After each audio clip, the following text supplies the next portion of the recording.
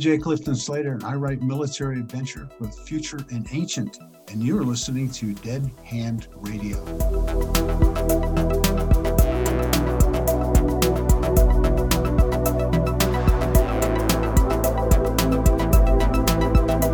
Welcome to Dead Hand Radio, Jim.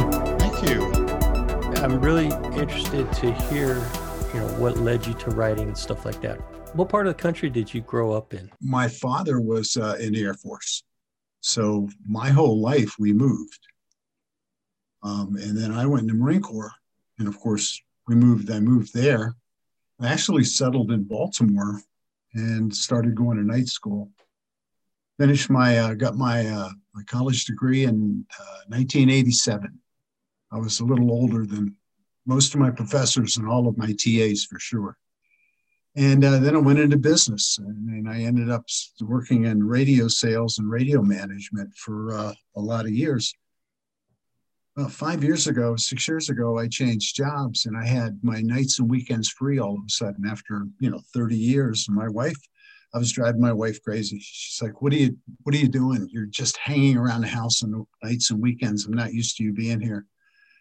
I said, I don't know what to do with myself. I've never had a job when I had nights and weekends off. Because, when you're a sales manager, you're always on call for your salespeople and for your clients. When she said, "You always wanted to write a book." So I started researching what I wanted to write. And I thought, always loved science, but I always loved science fiction. So I wrote a book about the oldest ensign in Naval Flight School in the Galactic Council realm. And the book sold pretty good on Amazon. So I took the money and I used that to put new covers on the books and started writing. And I started a Roman Legion series. And then at some point I looked at how much money I was making selling books. And I looked at how much I was enjoying working for myself and not having to leave the house and go to an office. I just dove all in for writing. And that's why I ended up here today with 22 books. Let me make sure I understand this correctly. You only started writing 5 or 6 years ago? Yeah, 5 years ago. That's an incredible body of work for a 5 or 6 year career. Well, my whole life I've been a workaholic. I've been the guy that was first in the office and last to leave at night. And I still do that. I'm in my office, first thing in the morning, and usually by 6:37 in the morning. I do a workout in the morning. I like martial arts. So I get my morning workout in, I grab a shower, and I'm at work by 6:37, and I usually knock off around 5:36 at night. So if you're putting that kind of time into any endeavor, you're going to be producing. Yeah, I talked to some people that it takes them 5-6 years to write their first novel, and you knocked out your first novel and then 22 after that in the first 5 years of your career. Well, there was a little before that. I started making notes and notebooks about story ideas. My first story, I'm looking for an idea. It's like most people go, "Where do you get your ideas from?" Well, once you realize what a story is and where it goes and how to tell it, stories are everywhere. When I started, actually, it was Forbes magazine had an article on a mineral called eurybium.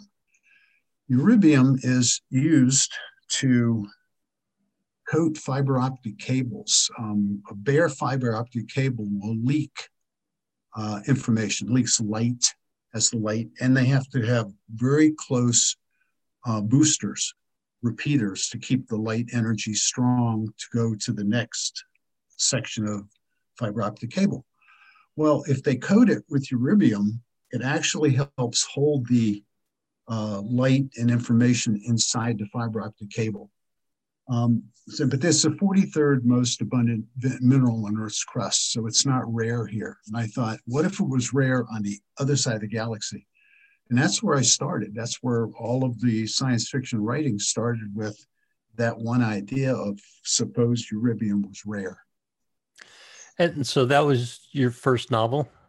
That was, yeah, that was the seed for my first novel. But what happened, I have notebooks. I think I have 2,500 pages of type pages of people, character studies, places, ideas, things, um, objects, engine, space, the space, how, you know, how your engine would work in your spaceships, all of that, but no story. So I've got a lot of background before I started writing that first story that I had just in my spare time written over the years. I think some writers refer to that as world building, where you just define all the details of the universe that your characters and your story lives in. And then you build from that. And you can always refer back to that, but that's basically your groundwork to build your stories on. Is that what you're talking about? That's that's what it was. I didn't know it was that, and it wasn't that organized for world building because when I started the books, I kept it very tight. In other words, there's no real world building in the books as it starts, but as you get, there's a 4-book series it turned out to be. As you go through the books, you learn more and more about the world. It's revealed to you as you go through it. And it's called Galactic Council Realm, is the series. With my character, I named him. His call sign was J-Pop because because when he was in medical school, when he was in flight school. Sorry, my phone rang. When he was in flight school, he was older than everybody else. So they started. They said, "Hey Pop, hand me this. Hey Pop, hand me that," and he ended up being called J-Pop. So I wanted a macho call sign for my main character, and he ended up being, yeah, not macho name at all. Yeah, well, this may or may not make it into the final edition of this episode, but supposedly macho is kind of out these days. So that's probably not a bad thing. That's true. That's an interesting. But if you write military adventure, the bravado, the hard charging is part of the, you know, part of what you do. I mean, if your character's not doesn't have that ability to stand up to the bad guys and doesn't have a little bit of an ego to push them through bad situations, you're kind of not writing in the genre, you know? Yeah, that's true. That makes a lot of sense. So your first novel and then three subsequent novels within that same universe was all science fiction based. And then you also went on to do a 22 book series on ancient Rome. No, the Roman series is 13 books. Oh, okay. Okay. Yeah, the Roman series is 13 books. And there's nine. Only I'm sorry, 13 books, right? yeah, only 13 books in the Roman Legion. Just kidding. which are hard because of I do a lot of technology, you know, making steel, making bricks. What was for instance, your water mill? We think of a water mill as that stand up, you know, the big wheel, you know, the water turns it, and it's upright, not horizontal. It's vertical. Well, the first water mills were not vertical because if you think about it, that's complicated gearing that comes off the wheel that has to go down and then turn down under your grindstone. So the original water wheel was actually flat in the water so that it turned, rod came straight up and it turned the wheel from underneath. So there's a lot of that sort of thing in the books as well. Well, so why such a vast difference in the type of writing or the genres that you're writing in? It's what I like. I love history and I love science. So to satisfy both of me, I have to write in both. So I say to people, I write military adventure, both future and ancient. And that's really for me, because when you write books, you spend so much time with your subject. It's funny. I was telling somebody the other day, when you're writing a book, it's almost like you're putting yourself into a psychotic state, because you're taking yourself out of this world. Your brain is focusing on whatever world you're working in. The characters are talking to you. So if somebody's talking to you, you go, wait a minute, that you need psychiatric help, because not only are your characters talking to each other, you're typing what they're saying, you're reporting what they're saying for the book. And that's clinically insane. So, I have heard other writers say that their characters do talk to them, and some writers take a lot of flack for that. But hey, if that's your reality, then and it seems to be working well for you. I mean, for somebody to produce that number of books, and yeah, it's a good formula for you, it seems. it seems to be working. And I gotta say, Andrew, I'm a slow writer. I am not a fast writer. I work really hard on making sure that every paragraph is good. My fingers don't work that fast, and I'm a bad speller. I spend a lot of time going back, checking my spelling.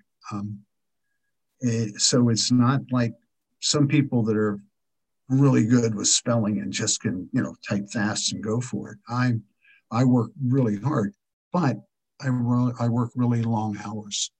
And that's the benefit. In my case, I have the time and I'm willing to do the grind. That's very important for people to realize, that to do an immense amount of work, you have to put in an immense amount of time, because it doesn't just happen overnight magically. That's a theme that I've actually talked with on occasion throughout this experience of podcasting with several of the guests, is that, if you're doing anything that you want to be good at, you have to put in the time to get good at doing it. And if you want to produce work on a regular basis, you have to put in the time. There's just no way of getting around it. You could have a talent and be creative and have ideas coming out your ears, but unless you sit down, or, and it goes across the gamut of any kind of career, unless you actually put forth the work to get good at what you're doing and continuously produce that quality and volume of work, it's not going to happen. Nobody's going to do it for you, right? Yeah. Well, look at how much time do you spend podcasting? How much time do you spend interviewing people? Well, yeah, exactly. That's, and interviewing, I might talk to somebody for an hour or 2 hours, but that does not illustrate the scope of work that I put into each episode by any means. Exactly. I really want to get into the details of your science fiction writing, but I still have some more questions about your background, if that's cool. Absolutely.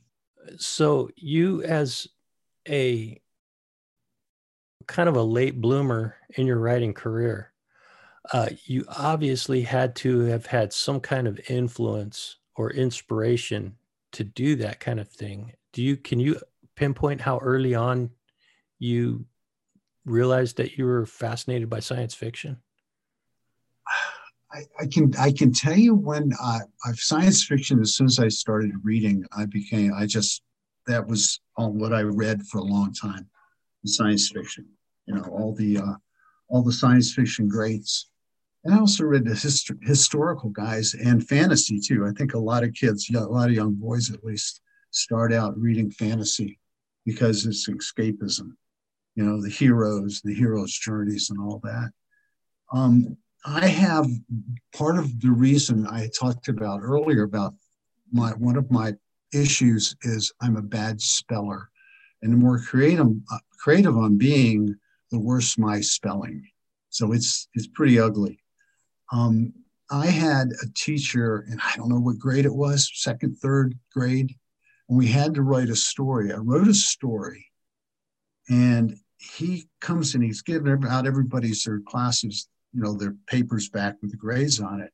And mine's got a C- on it, and it's full of red marks for spelling, grammar, just atrociously written. But it was a C. It was a C. I passed. And he drops it on my desk and he says, "It's hard to make a living as a pulp fiction writer." And he walks away from my desk. Andrew, I didn't know what a pulp fiction writer was. I didn't. And for years it didn't occur. I couldn't put a thought to what he said, but what he said stuck in my head. And then years later, I realized that, he meant I wrote a good story. And that stuck with me for a lot of years. Of course, when you go to the Marine Corps and you go into combat and you come back and you get married, and you have kids, you start your life and you're moving forward. Writing is not something that most people do, sit down and go, "Oh yeah, I think I'll just start writing books." So I had to be older. And like I said, I had to be in a situation where my wife said, "Hey, find something to do. Write the book you've always wanted to write." So that's how I ended up there. But it came from Mr. Smith in the 3rd or 4th grade. That 3rd or 4th grade, was it writing or English teacher? I think it was, yeah. It was. It's hard to remember the classes back then, but yeah, I just remember his name and I remember that saying. And again, he walks away from my dad. And I go like, "What is a pulp fiction writer?" I had no clue what that meant. Well, but the authors that you were reading, prior to that class probably contributed to your creative writing ability to be able to produce that kind of a story. I've always been a reader, but I've never really been a writer. Again, before Bill Gates came out with spell check, I could not write anything that was legible to anybody. So being that you were always a reader, somebody who consumed books, and this was throughout your adult life as well? Yes. At one point, we had an empty room in the house, and we just closed. You store stuff in there, you close the door, you don't go in there.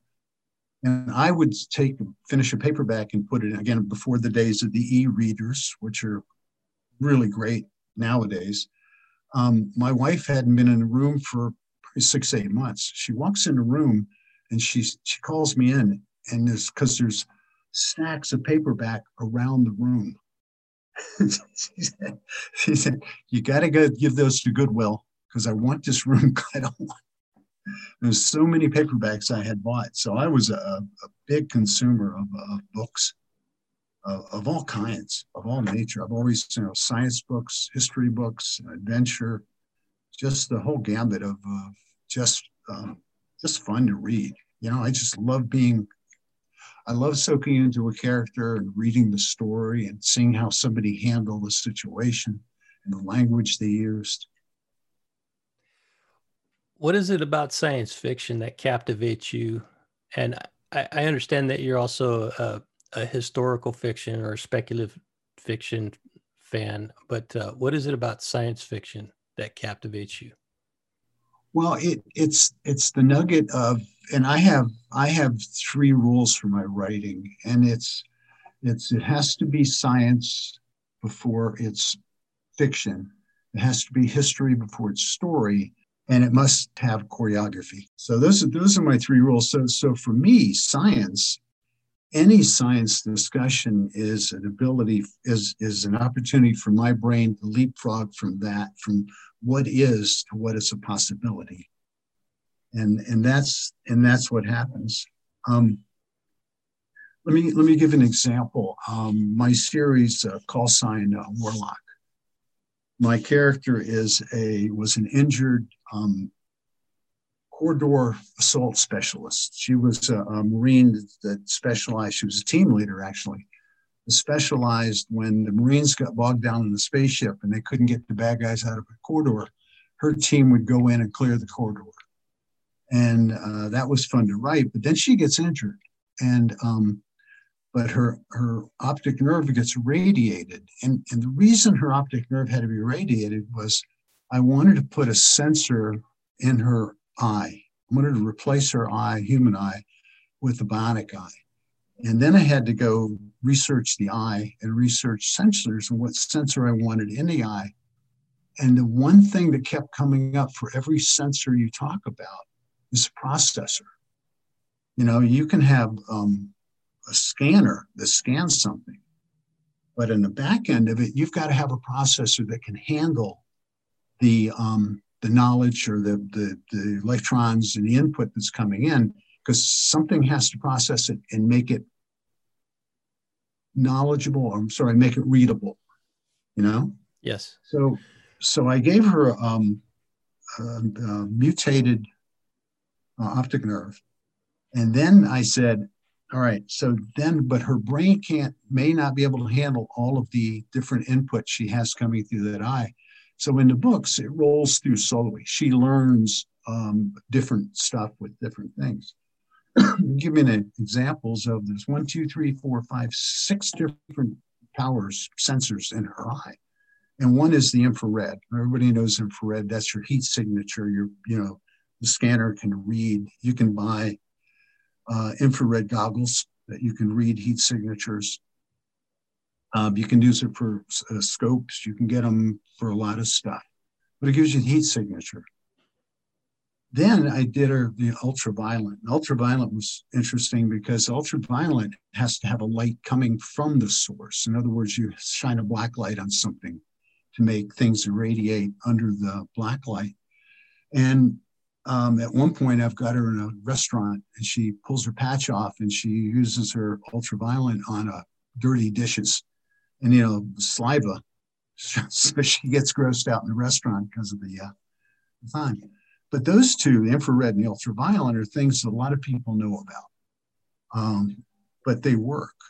The other thing I gave her a color spectrum in the eye.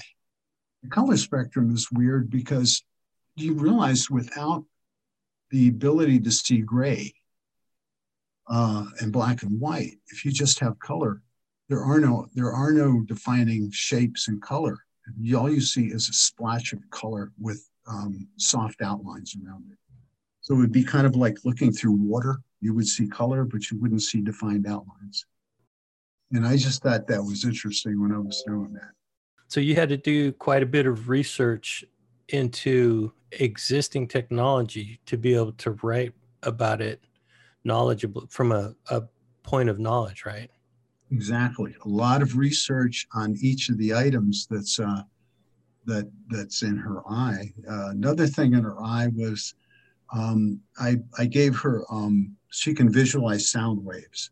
So you go to your hearing, you're used to hearing, but if you suddenly started hearing through your eye, because you could see, and especially if there was a low range and it was below the human hearing, then you would have to figure out, what is that? I'm sensing something, but I don't know what it is. Well, guess what? It's a sound below your normal hearing. That's interesting. Can you describe what she experienced when she was seeing a sound wave? Moth wings, when a moth, if you put a microphone, very, very, very special microphone near a bat, they send out not only sounds, but they send out sounds that are very low range. Worms do as well. A moth's wings together, you can hear, because you hear a moth flying around, that clack, clack, clack, with the knot. That's his wings slammed together. What you can't hear is any noise, that he's making. Whales do a lot of that low range that you can't hear unless it's magnified or brought up to slow down so you can hear it.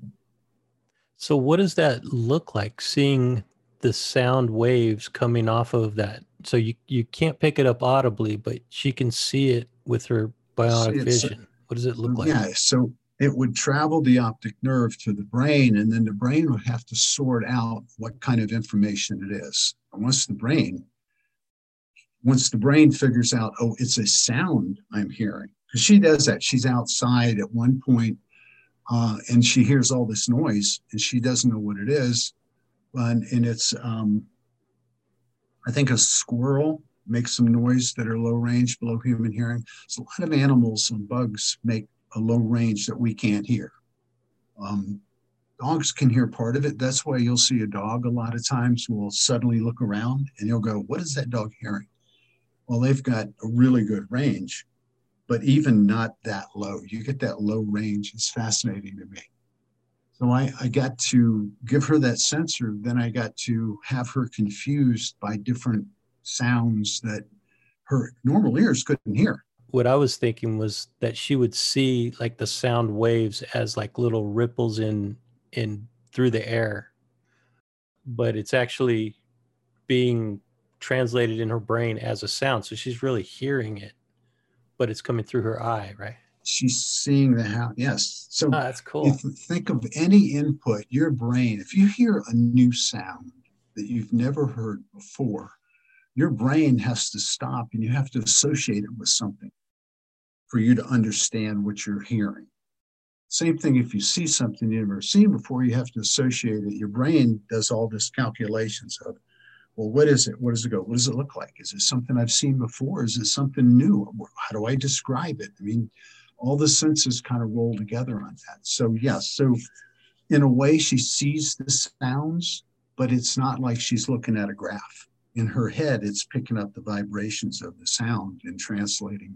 The next sensor in the head is actually a scattered bioimaging, which is medical bioimaging. If you hold your hand up with your fingers closed to a flashlight, you can see the red between your fingers. Yes. That's scattered light. It's not any kind of shape that you can see with your naked eye. Yet a bioimaging scanner, if it scanned that, can take the pieces of information, put it together, and create an actual image from it. So in that case, if you had that mnemonic eye, you'd be able to read blood flow in somebody's just below their skin. Yeah. And if you did that, and part of these, all these come down to one thing for her. So she got the bioimaging. Then she has a Heller's organ. The Heller organ fascinates me. It's actually what ticks have. Ticks have a Heller's organ, and they do is they sense carbon dioxide and they sense ammonia and sweat. Carbon dioxide you exhale and ammonia from your sweat. When they sense that in the woods, when you're walking through the woods, you're putting off carbon dioxide and the ammonia. All the ticks around you turn and crawl on branches towards you, so that eventually, as you're going through the forest, you're going to get a tick on you because they're all moved. So many of them are moving towards you. So I just, that is the one organ that I gave her. But when she combines them, she combines the heart rate from the bioimaging. She hears the panting of somebody. She looks at their blood pressure. She senses the sweat from the ammonia and the carbon dioxide. All of that makes her a human polygraph.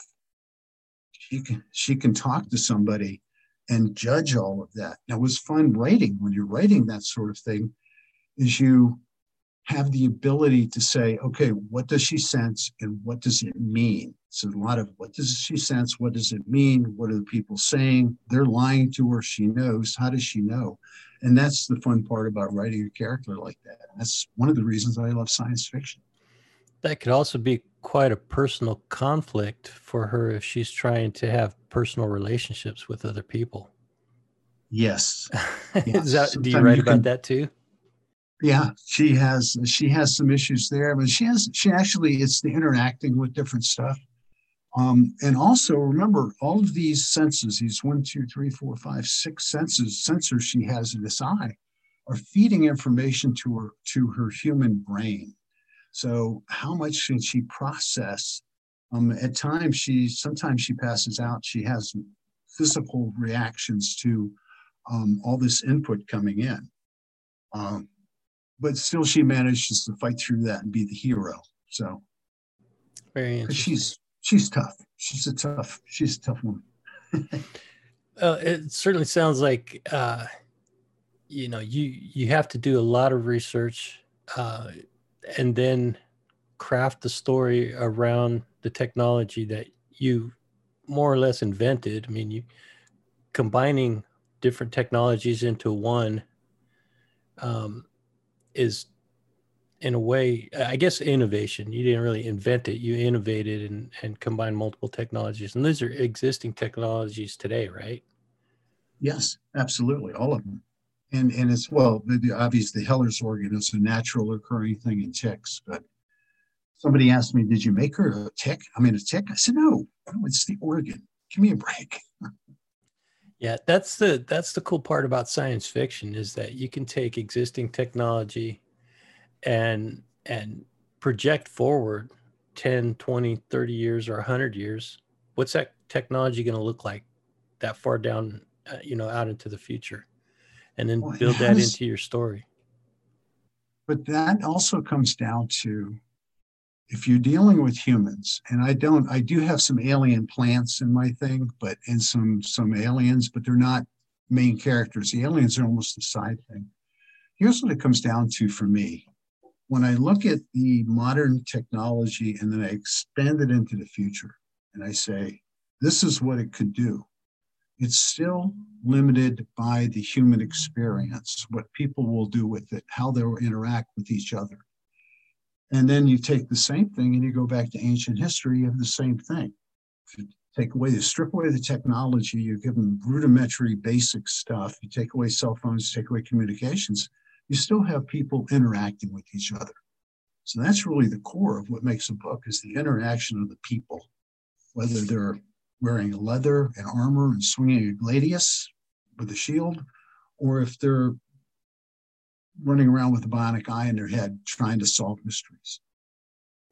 So, well, as I pointed out to you in the introduction when you and I first started to talk about you coming on this podcast, the podcast itself is centered on the Cold War era. So from 1947 until the early 90s, 91, basically, is Yes. that whole time frame for me is an area of intense fascination. We were living in Florida when the Cuban Missile Crisis took place. And we were seriously, my mother had packed clothes because we didn't know if the Cubans were going to launch missiles at Florida. So we were ready to jump in a car and flee. So we lived for the whole time the Cuban Missile Crisis was going on. We were on edge. We didn't go to school. We stayed home. My mother kept us home, and we were waiting for the sirens to go off to say, hey, there's missiles coming, to jump in the car and leave. Now, that whole incident took place over the period of about 2 weeks from start to finish, and it was pretty well covered in the news. Oh, absolutely. So I'm sure. I mean, at first, go ahead. No, I was going to say at first she wasn't that upset because it was like, well, they did this, but as it built up, my father being in the Air Force, he started being on call more and more. So it just ratcheted up to the point where, my mother was like, okay, we got clothes packed, go bags, we're going to jump in a car, we're going to get out of here. If it goes bad. In her head, they were going to, the Russians were going to come over and invade Florida. So it was fascinating time to be that close to Cuba. Yeah, I bet it was scary for you as a little guy. What, you were in your early teens, or were you younger than that? What was that? That was 63. It was 63. I think it was 63. Yeah. So I was 12, 13 during that time. Okay. Yeah. So, and I remember when I was a 13-year-old kid, not a lot scared me, and I didn't really think about world events at that time. But when my parents said something that was alarming, that's what I fed off of. And I'm sure the same was true for you. Oh, absolutely. Especially with the military father. Because he's coming home at night and he's going, well, it's getting rough. We're going to be on call because, and he's talking about insider information coming out of, what the military guys knew, not so much what the reporters knew. So that was that was a fascinating time, the Cuban Missile Crisis. I mean, you know, we're not allowing Russia to put missiles that close to the American coastline. How much impact do you think that had on your decision to go into the military yourself when you were old enough? A lot. It disappointed my father. He looked at me. I joined the Marine Corps. He was in the Air Force. He said, "Where did I go wrong?" Well, I mean, I was in the Air Force when I was just out of high school. And well, thank you for your service. Oh, well, thank you for your service. Thank you. But my decision to go in the Air Force was because I was fascinated with jets. You know, I wanted to work with jets in some way, but then I ended up being stationed at a nuclear missile base. For me, working with nukes or being around nukes and having that threat of nuclear war, it's hard to explain to somebody who doesn't really understand that. How would you put it into words of what that feels like to live under that threat?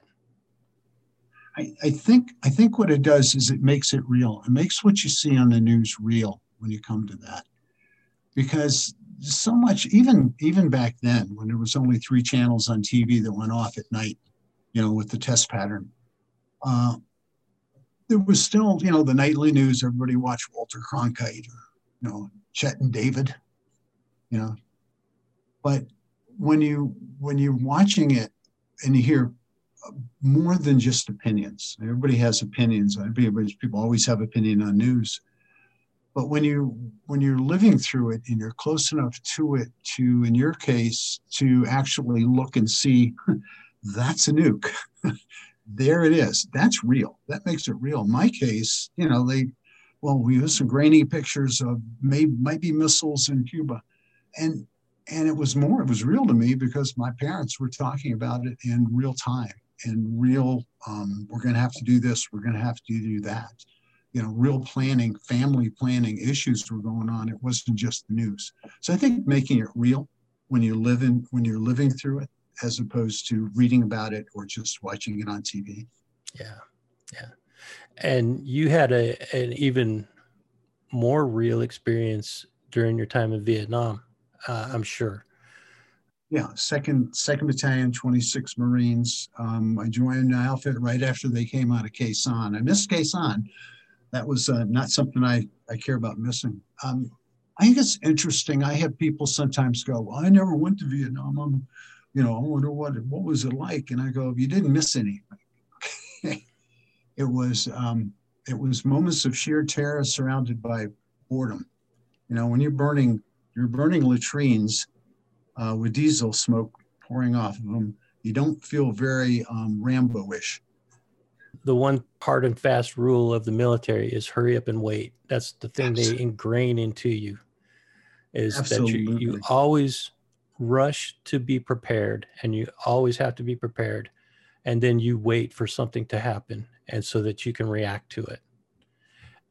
So what you're talking about is exactly that. And what you were waiting for was that moment of sheer terror and the opportunity to hope that you can make it through that. Is that about right?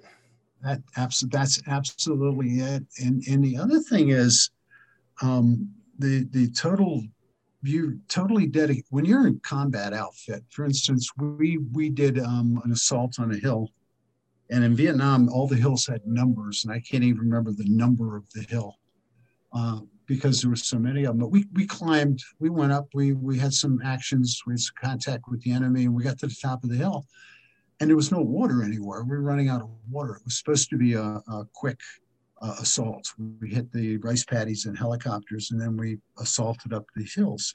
We ended up at hills in thick jungle with no water. So they said, "We're gonna blow an LZ. Great, I'm gonna blow a bunch of trees up and open an area so a helicopter can bring in supplies." And so many people talk about the expertise. You're training for an expertise. But then you end up in a situation like that, and you just get a bunch of guys. You get as much C4 as you can. You sort of put around a bunch of trees, run some blast skips, and you blow up the forest. So we did all that, and they bring in a helicopter and they drop a pallet through the trees, and they drop it on the ground. And we all run to the pallet. We open it up, expecting to find sea rations or water or something. And what they sent us was a whole pallet of grape juice. So we had all the grape juice you could ever want right there on the mountain. We just called it the Purple Death because it went right through you. Oh, yeah. That's combat. You know what? There was another thing. There was another thing that went through my mind as you were telling me that story, and it's basically this. Well, we were talking about the threat of nuclear war. That was still present, and even a little bit more possible. The possibility of it was greater at that time because of the conflict in Vietnam. But how much time did you think about or worry about nukes flying overhead from Soviet Union to the US and vice versa while you were, armpit deep in mud and trying to survive with bullets whizzing by you? Not a bit. When you're hiking through, you get 90 pounds of gear on your back, and you're hiking through rice paddy water, then your feet are getting stuck into the bottom of the rice paddy. You don't think about anything beyond immediate survival. Who's the guy on your left, the guy on your right, which direction you're going. Is this a bad area? Is there a booby trap? Is there something that's going to stick me in the leg? You have so much of that you're worrying about your immediate mind. You don't have time to visualize other stuff. And that was the truth. When you're in a situation like that, you just don't have the time or the energy to think about broader issues. People a lot of times will go, well, there's what about the Vietnam? Was it good? Was it bad? When you're there, you didn't think about that. You thought about survival. You're talking about taking care of the guys around you. And other than that, there was nothing else that's important. I've heard other combat veterans say similar things to that. I've also heard people say that you're never more alive than when you're facing death head on.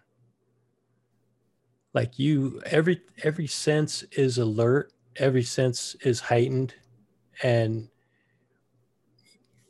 you are 100% focused on survival and living through the next few minutes or few hours or however long that immediate conflict is right there. And that is like the height of being alive. Is that, do you feel that way too? It is, except it's strange. You don't really feel, you don't feel fear when you're in a firefight or you're assaulting a bunker or things like that, because you're too busy. All your senses are cranking, but you're too busy to be afraid. And the truth is, if you think about it, you're not gonna move. You're not gonna stick your head up and shoot at anybody. The people are shooting at you. What's wrong with you? So you're almost working on just automation. You're working on training. You're working on following a leader. You're almost on automatic when you're in that situation. One thing I did want to ask you about your books in relation to your combat experience is how much of that experience translates into your books. Almost none of the experience, in the sense that the books are kind of on their own thing. But what drives me, part of what drives me, is that combat experience. Is saying, well, I experienced this combat this way. What would this person do? How would they handle their combat experience? So it is a focus of interest for me. So it shows up, obviously, as I write military adventure. So in my sci-fi, there's always going to be military, there's going to be combat on different levels. The same with the ancient history writing.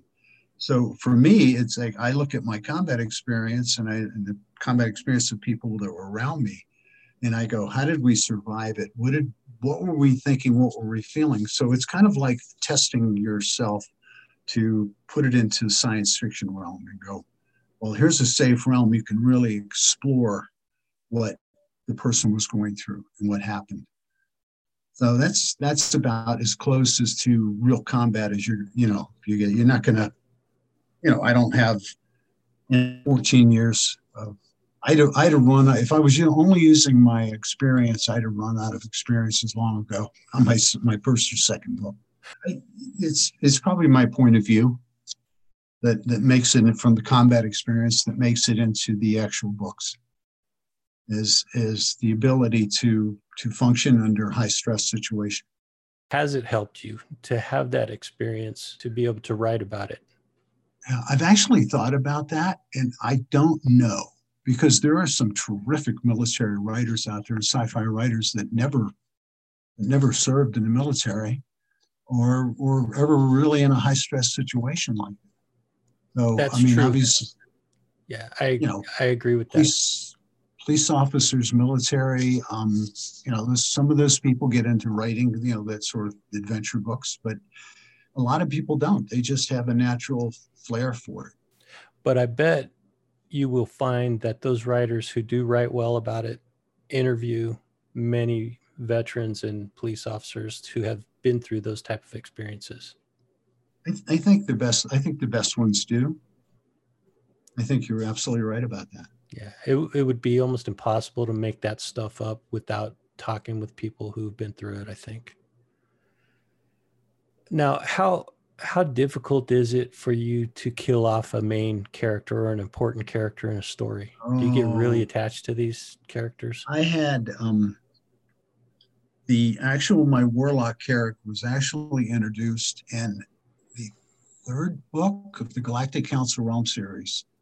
And she had a team, and there was one character I really liked. She was kind of a smart aleck and didn't take any gruff off of people. And she was real intelligent. She just was, and there was a backstory on her growing up poor, growing up middle class, but then her father getting hurt and her, their social standing falling, and her, having to go to work part-time at night, and then, gang guys picking on her and all that. So the backstory on her was pretty intensive. And then she got killed in a corridor on a spaceship.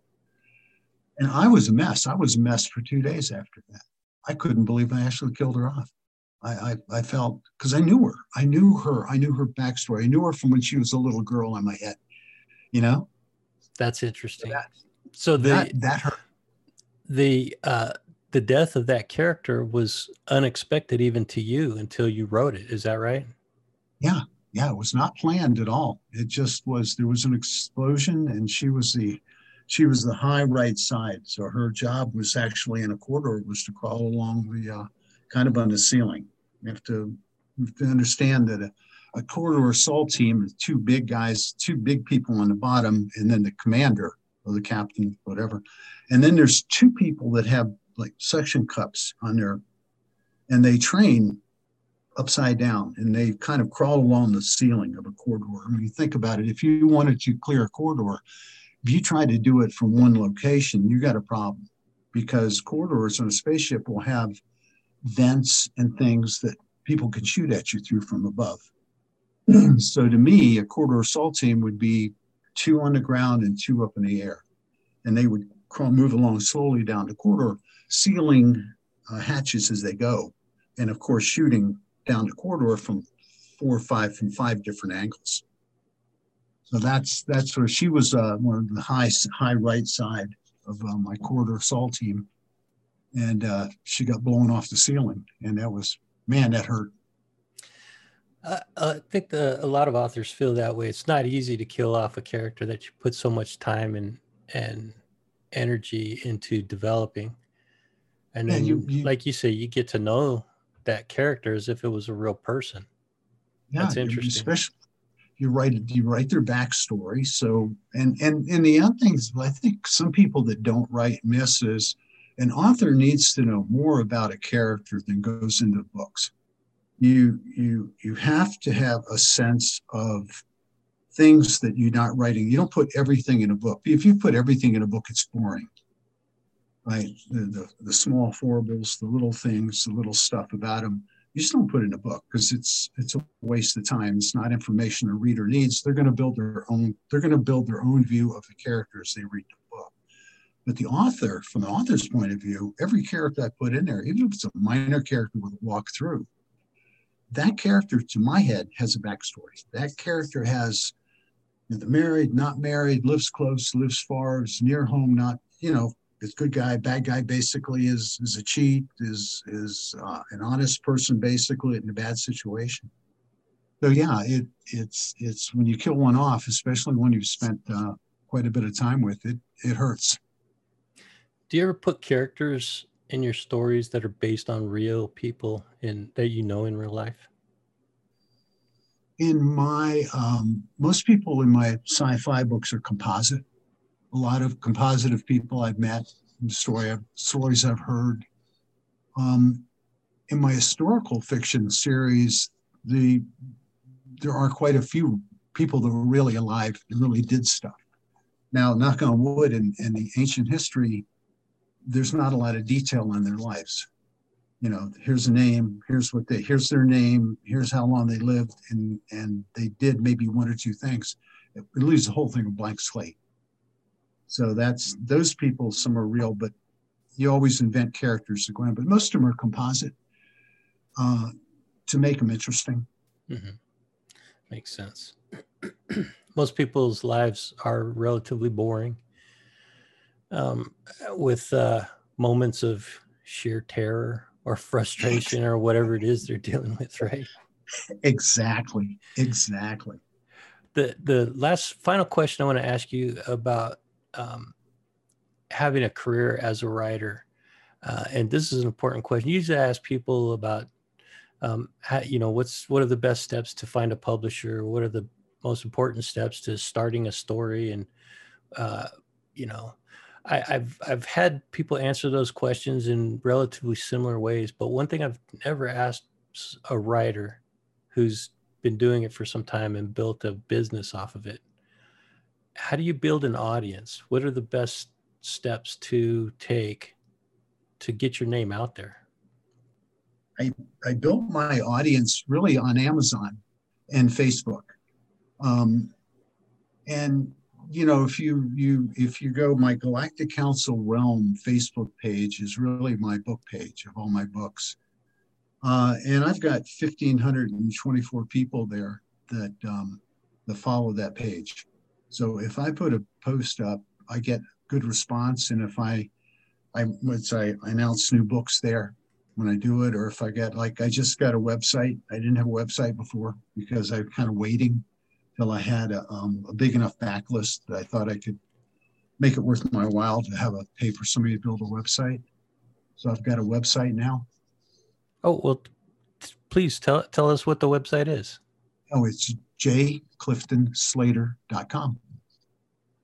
Okay, good. Yeah, I'm always up for guests on the podcast to, tell people how to find them on social media, website addresses, that kind of stuff. So by all means, what's your Amazon book page or Amazon author page? Do you have an author page? Amazon J. Clifton Slater.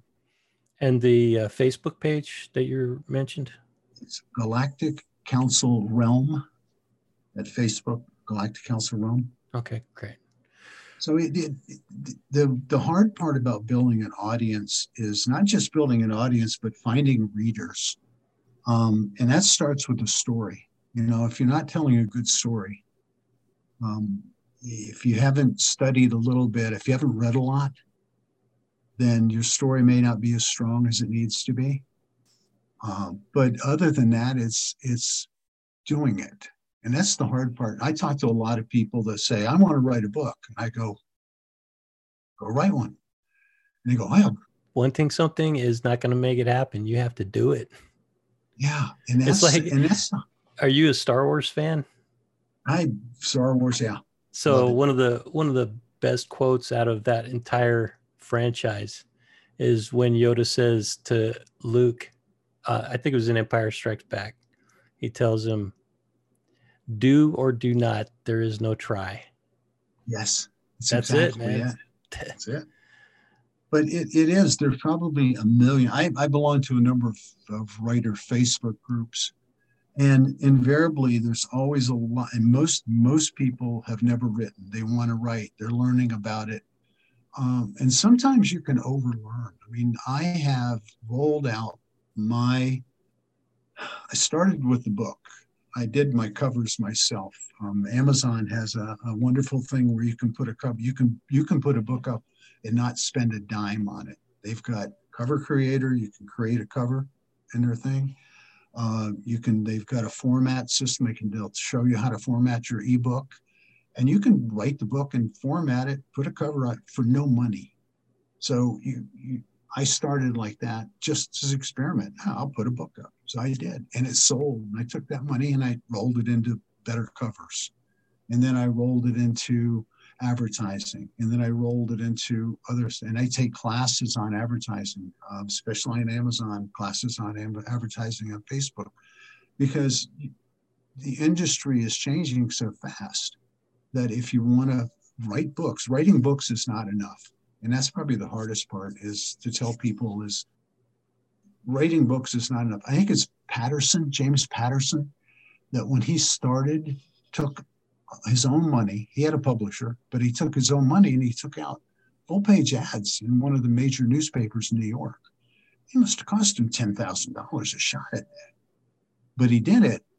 And what happened was he got to be famous before his books really started selling. A new book by James Patterson's coming out. Well, who was James Patterson? He was a guy that ran ads and wrote a book. And then he started writing more. Now James Patterson is world famous. That is a great story right there, a great little anecdote.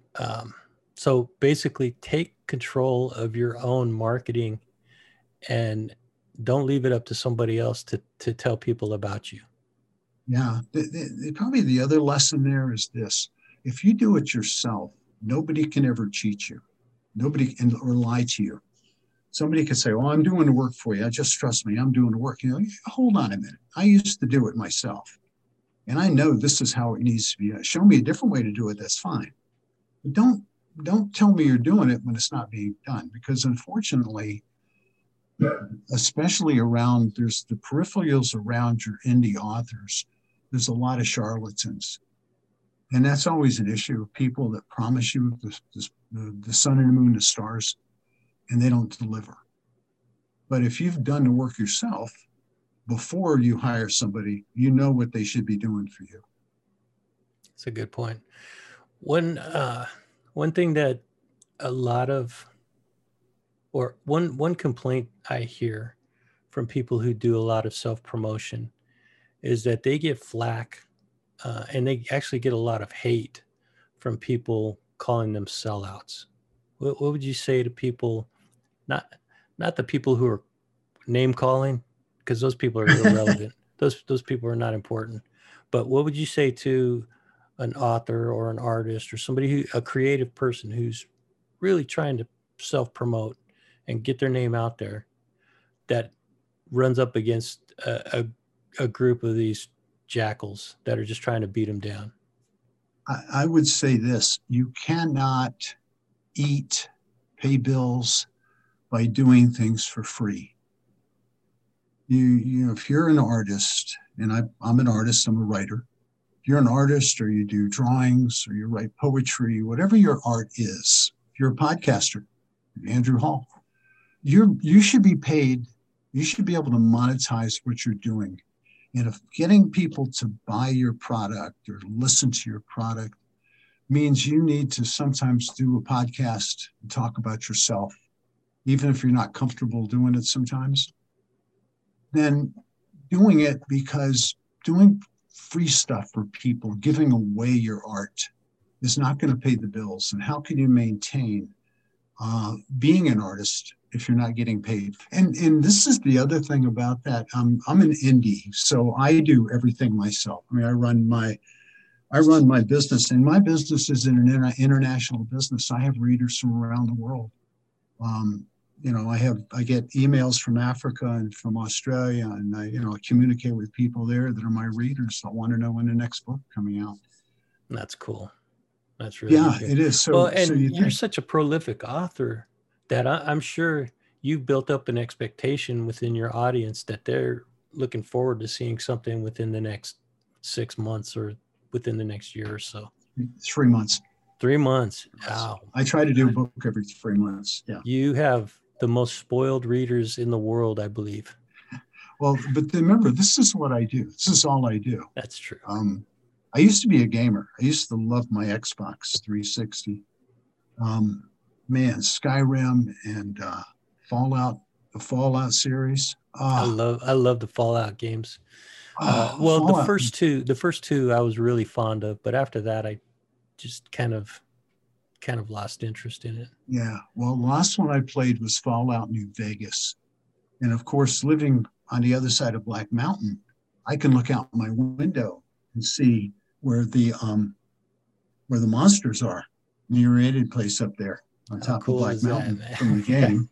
I tried Fallout Vegas, New Vegas, but didn't work out for me. My computer wouldn't, my computer graphics card wouldn't support it.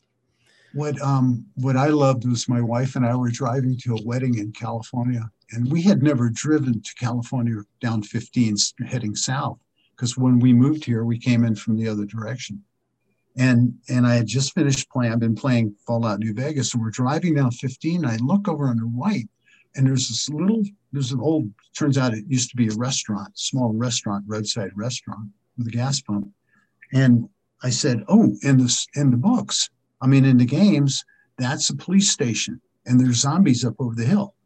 And I look to my left, and there's this hazy, sandy area, the expanse that goes out. And I said, oh, yeah, and there's giant ants over there. My wife said, how old are you?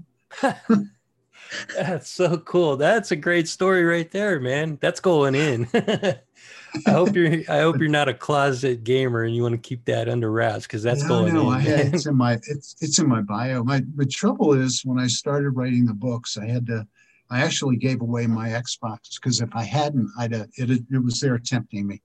Because if I started playing again, I would probably never write another book, because I really, really enjoyed it. If you have another book coming out in a couple of months. Well, the book I'm working on is called Rome's Tribune.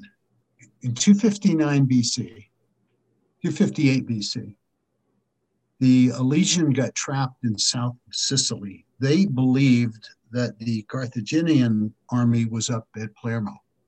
They thought it was an undersized army, so they were running around in the south with the Legion. They were wrong. Their intelligence completely wrong. They actually ended up trapped in a valley, surrounded by the entire Carthage army at the time on Sicily.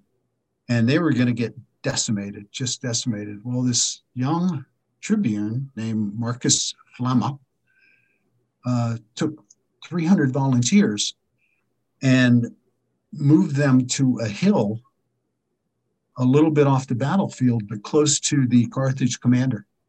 And because they were so close, the Carthaginians pulled back on the attack on the main legion, because they had to remove these 300. Because of that, the legion was able to escape.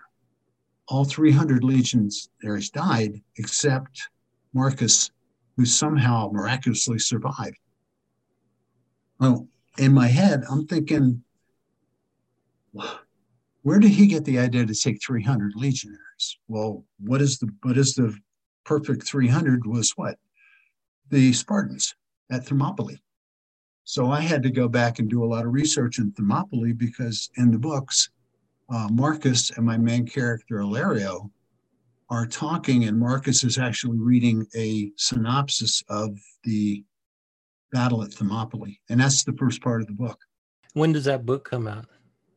I'm shooting for late December, early January. Oh, we'll get you back on once you get that book That'd be great. out to publish. And thank you for joining me on Dead Hand Radio. And I look forward to talking to you again in the future. Thank you so much, Andrew. I appreciate it. Thank you.